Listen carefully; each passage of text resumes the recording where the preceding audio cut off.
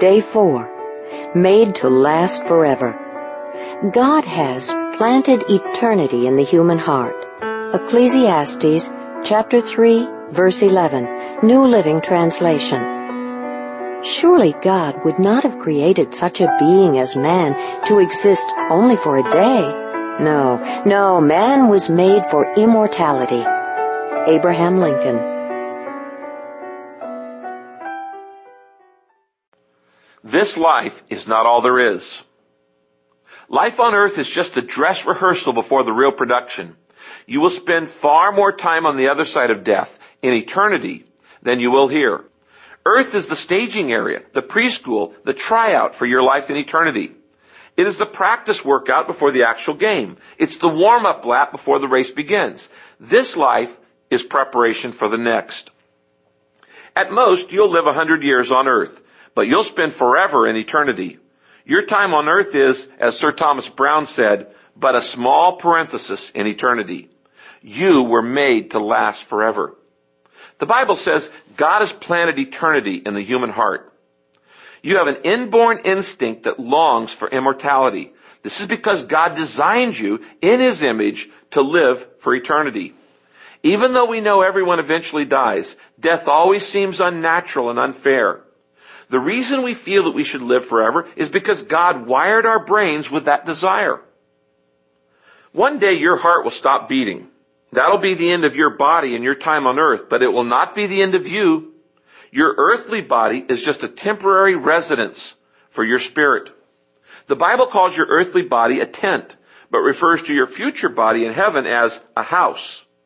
The Bible says, when this tent we live in, our body here on earth, is torn down, God will have a house in heaven for us to live in, a home He Himself has made, which will last forever. While life on earth offers many choices, eternity offers only two, heaven or hell.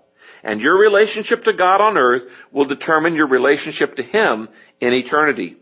If you learn to love and trust God's Son, Jesus, you will be invited to spend the rest of eternity with Him. On the other hand, if you reject His love, forgiveness, and salvation, you will spend eternity apart from God forever. C.S. Lewis said there are two kinds of people, those who say to God, "Thy will be done," and those to whom God says, "All right then, have it your way." Tragically, many people will have to endure eternity without God because they chose to live without Him here on earth. When you fully comprehend that there's more to life than just here and now, and you realize that life is just preparation for eternity, you will begin to live differently. You will start living in light of eternity, and that will color how you handle every relationship, task, and circumstance. Suddenly, many activities, goals, and even problems that seem so important will appear trivial and petty and unworthy of your attention. The closer you live to God, the smaller everything else appears. When you live in light of eternity, your values change. You use your time and money more wisely. You place a higher premium on relationships and character instead of fame or wealth or achievement or even fun. Your priorities are reordered. Keeping up with the trends, fashions, and popular values just doesn't matter as much anymore. Paul said, "I once thought all these things were so very important, but now I consider them worthless because of what Christ has done." If your time on earth was all there is to your life, I would suggest you start living it up immediately. You could forget being good and ethical. You wouldn't have to worry about any consequences of your actions. You could indulge yourself in total self-centeredness because your actions would have no long-term repercussions. But, and this makes all the difference, death is not the end of you. Death is not your termination, but your transition into eternity. So there are eternal consequences to everything you do on earth. Every act of our lives strikes some chord that will vibrate in eternity. The most damaging aspect of contemporary living is short-term thinking.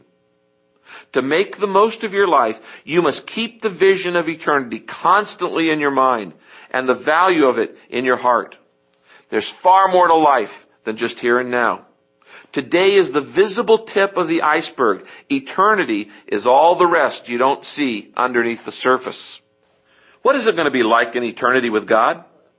Frankly, the capacity of our brains cannot handle the wonder and greatness of heaven.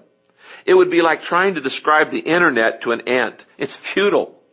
Words have not been invented that could possibly convey the experience of eternity. The Bible says, no mere man has ever seen, heard, or ever imagined what wonderful things God has ready for those who love the Lord. However, God has given us glimpses of eternity in His Word. We know that right now God is preparing an eternal home for us.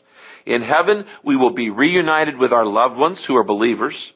We will be released from all pain and suffering, rewarded for our faithfulness on earth, and reassigned to do work that we will enjoy doing. We won't lie around on clouds with halos playing harps. We will enjoy unbroken fellowship with God, and He will enjoy us for an unlimited, endless forever. One day Jesus will say, "Come, you who are blessed by my Father, take your inheritance, the kingdom prepared for you since the creation of the world." C.S. Lewis captured the concept of eternity on the last page of the Chronicles of Narnia, his 7-book children's fiction series. For us, this is the end of all the stories, but for them, it was only the beginning of the real story. All their life in this world had only been the cover and title page. Now at last they were beginning chapter 1 of the great story, which no one on earth has read, which goes on forever, and in which every chapter is better than the one before. God has a purpose for your life on earth, but it doesn't end here. His plan involves more than a few decades you'll spend on this planet. It's more than, quote, the opportunity of a lifetime. God offers you the opportunity beyond your lifetime. The Bible says God's plans endure forever. His purposes last eternally. The only time most people think about eternity is at funerals, and then it's often shallow, sentimental thinking based on ignorance. You may feel it's morbid to think about death, but actually it's unhealthy to live in denial of death and not consider what is inevitable. Only a fool would go through life unprepared for what we know will eventually happen. You need to think more about eternity, not less. Just as the 9 months you spent in your mother's womb were not an end in themselves, but preparation for life, so this life is preparation for the next. If you have a relationship with God through Jesus, you don't need to fear death. It's the door to eternity. It will be the last hour of your time on earth, but it won't be the last of you. Rather than being the end of your life, it will be your birthday into eternal life. The Bible says this world is not our home. We're looking forward to our everlasting home in heaven. Measured against eternity, our time on earth is just a blink of an eye, but the consequences of it will last forever. The deeds of this life are the destiny of the next. We should be realizing that every moment we spend in these earthly bodies is time spent away from our eternal home in heaven with Jesus. Years ago, a popular slogan encouraged people to live each day as the first day of the rest of your life. Actually, it would be wiser to live each day as if it were the last day of your life. Matthew Henry said, "It ought to be the business of every day to prepare for our final day."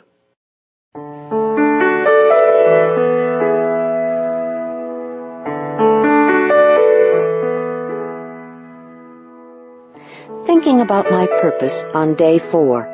A point to ponder. There is more to life than just here and now. A verse to remember.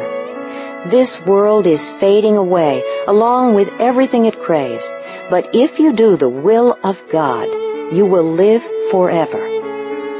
1 John chapter 2, verse 17, New Living Translation. A question to consider. Since I was made to last forever, what is the one thing I should stop doing and the one thing I should start doing today?